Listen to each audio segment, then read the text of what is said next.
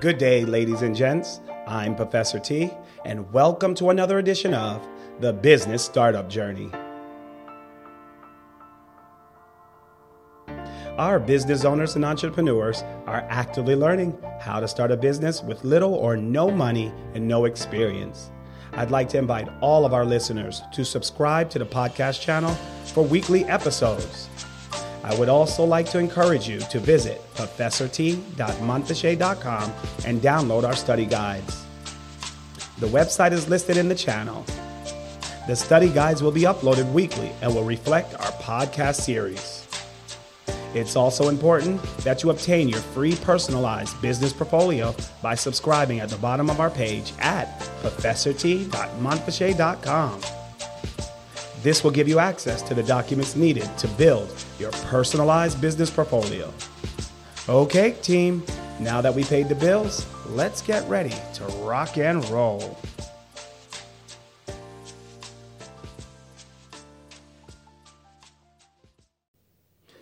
Good day, ladies and gents, and welcome back for our another edition for today's topic of creating your business plan. This is a part 2 series of the business plan. So I want to welcome you guys all back, and I'm glad that you've gotten this far, and I want to encourage you to continue to do the work. The process is long, the process is tedious, but I am encouraged, and I know that you as a business owner can achieve anything and everything you put your mind to. So be encouraged. Let this be your encouragement for the day. So guys, let's begin by recapping what we talked about in our last episode of creating your business plan. 1, we talked about what is your business plan. We talked about what the business plan entails. And we also talked about what we will use our business plan for. And then, guys, we dug a little deep and we talked about the internal uses of your business plan. And we also talked about the external uses of your business plan. These are so vital so that you understand what this plan entails, what's it going to be used for, and how we are going to execute the business plan. So let me just let everybody know that I continuously use my business plan even till today. And what I use my business plan for now is to give me direction and information when I'm filling out on online blogs or online registries, or if anyone's inquiring a little bit more about my business, instead of trying to generate something from the top of my head, what I tend to do is use the material that I have already listed. And that's listed in the business plan, of course. So in our last episode, we also talked about what should be included in our business plan, and we have a complete spread and layout. Then, guys, we talked about how long our business plan should be, what resources we need after the business plan is complete, and what will this process do for me as an entrepreneur. So to get all that information I just spoke about, tune into our previous series of the business plan part 1, and then jump in, guys, if you haven't already watched that one, and then listen to what we have to offer for this part. So team, business owners and entrepreneurs, if you haven't done so already, log on to professort.monfichet.com. The website is listed in the handle, and click on study guides and download the study guide for creating your business plan part 2 so that we can talk about the message and guide us through it. There's also other topics that leads up to the creation of your business plan. Those series topics are very important to get thus far. So I encourage you to go back, listen to any previous series that I've already done, and jump in and catch up, and let's get ready to rock and roll, like I always say. So guys, this week with our business plan, I decided to focus on 3 specific categories. And I added all 3 of these categories into my business plan as well. And they're all listed on the study guide. They're broken down into sections. But I want to start by talking about each one of those sections. Those categories are organization and management strategies, information technology strategy, and marketing strategies. Those 3 sections are very important because they're things that people tend to rush through or not give enough attention to, but I wanted to make sure we highlighted that. Also, I put in another one, the conclusion part of the business plan. So we'll talk about those plus the conclusion. So guys, when you're deciding what goes under the part organization and management strategies, it's exactly what it sounds like. How are you going to define your organization? Who's going to be the top? Who's going to cover the payroll? Who's going to cover the sales portion? Who's going to cover every part of the organization structure? This is where you dream it out, map it out on a sheet of paper, and then put it into writing. And then the management structure or strategy is similar to the organization.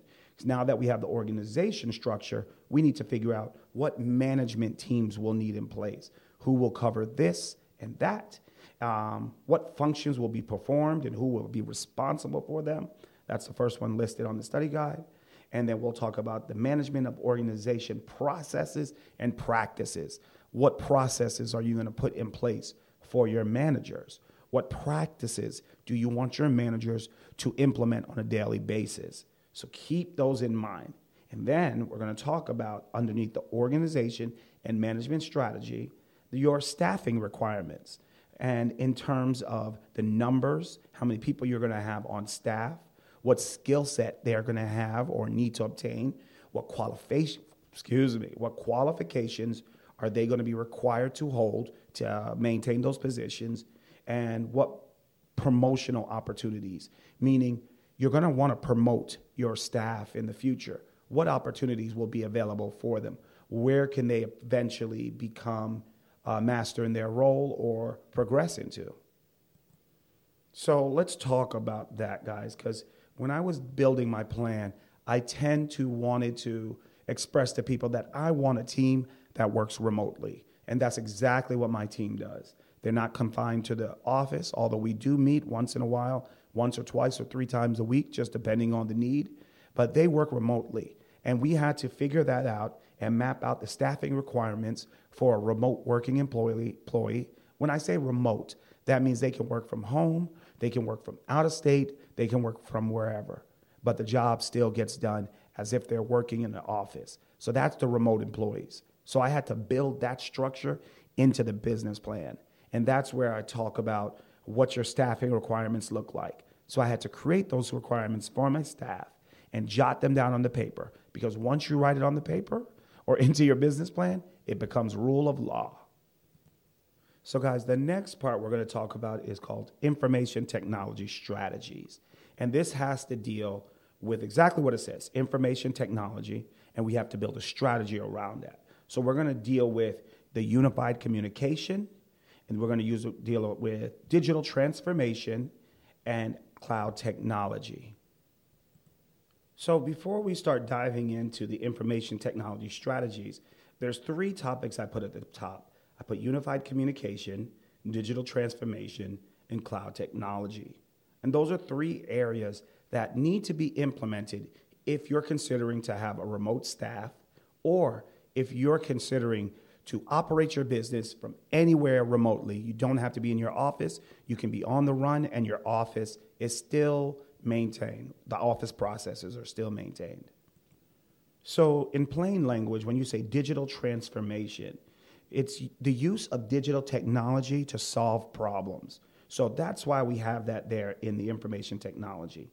The cloud technology is exactly what it says, conducting your business in the cloud anywhere from Earth, on planet Earth, let's put it like that. And then unified communication is creating a communication platform that involves several different entities and tools in one place instead of having several tools to manage in every different place. So these areas are all under information technology. And when I put strategies on there, I wanted everyone to understand the impacts that it makes on the business operations. So that's the part that you have to implement that into your business plan and make sure you state that in there. And then you need to also put in your business plan how information technology provides a competitive strategy for everything you do and in your business plan platform. Then you need to also address the threats, security issues, managing and securing a network. Build that into the business plan underneath that particular entity information technology strategies. And then you also need to have some type of management system for mobile devices, and how staff will address your IT issues. So here's a little niche hint out there for everyone. Since we're dealing in 2020, you can have an IT staff or an IT operator that works remotely. They don't work in your building. You can have them as a contractor. And when you have an issue arises, you have them do what they have to do to take over your computer, fix the issue, and move forward. And this has been a great practice in my small business. So guys, now we're going to talk about the marketing strategy. When you're mapping out that section in your business plan, you have to answer a series of questions. What service and or products will my company be selling? And you need to implement that, write it out as much and difficult as it may be, write it out so that it's in plain English. Who will my target customers be? You have to do that analysis and research to really, really be able to identify who your target customer is. And the next one is, what is the policy regarding product or service pricing? You have to really develop not only price points, but what policies are you using to come up with those price points? The next part under marketing strategy is, what role will e-commerce play on my business? And I encourage every business owner to make sure that when you're starting your business, that you plan for some type of web presence, e-commerce presence, because this is going to be the difference for your business today. And we need to make sure that all small businesses are listed online so that we can be competitive against all players. And then finally, we need to answer the question of, how will my company connect with my target market? And that's just plain English, so I won't go deep on that one. So entrepreneurs and business owners, those are the three categories that I would 100% require of you to put in your business plan: organization and management strategies, information technology strategies, and marketing strategies. And if you don't choose Montfichet and Company to help construct that business plan, please make sure that if you're writing it on your own, that you include those areas in your business plan. And if you're hiring a third party to write or help construct that business plan, make sure that those three entities are part of the business plan structure. So again, those areas are organization and management strategy, information technology strategy, and market strategy. Entrepreneurs and business owners, so the next part we're going to talk about is the conclusion. When you're constructing the conclusion for your business plan. I know it sounds far-fetched and it sounds like it's so far away, but this is an area that requires 100% of a know-how and your attention. So we're coming to the end of our business plan, and we know where we stand as of right now. So what the business plan asks you to do is, what's your next step? It wants to know what you have planned for the next 30 days. What are your execution strategies so that your business plan and your business can go live? And then after those 30 days, it's asking, what do you have planned for the next 60 days? So the next 60 days, what do you have planned for your business to make it move forward? And then the third part is 90 days. What do we have planned to execute our business and make sure our platform is safe and secure within the next 90 days? So that was really something for me because I'm a planner. So I tend to plan out my weeks. I know what I need to achieve, and I plan out my months. So the 30 days wasn't the biggest issue for me. It was the 60 and 90 days because I needed to know where we needed to go in those time frames. And then, guys, don't be afraid to adjust those time frames. Things come up, things arise, and you have to plan for that pitfall, meaning the downfall or something bad to happen. And when you plan for that, then you already know. So let's say that you had said within the next 60 days, I'm going to receive funding.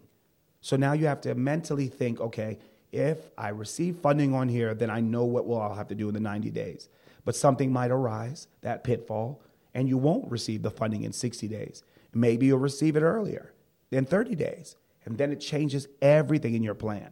Or maybe you'll receive it in 90 days. So then there's a longer wait time. So you have to really plan for that so that your business does not become affected and you can't move forward because a pitfall or something might come early or later. All right, so within your conclusion section of your business plan, you also need to write out a plan B. So what happens if, God forbid, or, the universe doesn't allow you to start your business? What is your plan B? Will you go back to work in the field that you're known for? Will you try another strategy or a business approach? Will you test the market in a different way?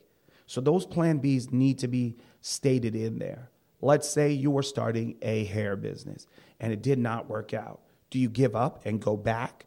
Or do you try the nails business or something else in that figure? Or do you just try a whole new niche and go to baking? So this is where you outline what's my next step and how I will achieve it in your business plan. Okay, team, so now we're moving away from the plan B. We are still under the conclusion portion of the business plan. But we have moved away from the plan B, and we're back in the mindset that our business plan is going to be complete.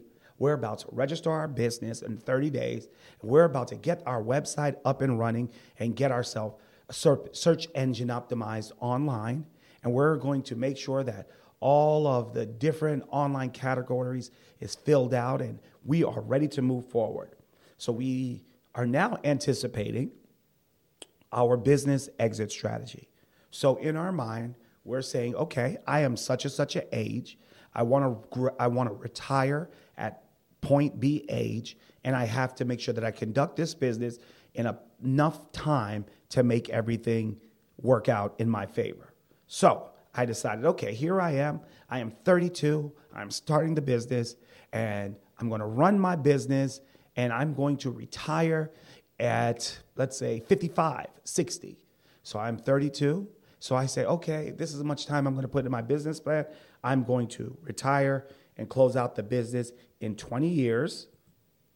So I know I'm retiring in 20 years and I am going to have to hire someone to take over the business, or I'm going to have to sell the business, or the third option is close the business altogether. So these are options that you have to consider when you're constructing your exit strategy. Will I be giving the business to my son? Will my son be able to continue the race and do what's making the business popular? Do I sell the business to someone else? Or do I sit on as an advisor? So these are all things you need to consider in the conclusion section when you're completing the exit strategy.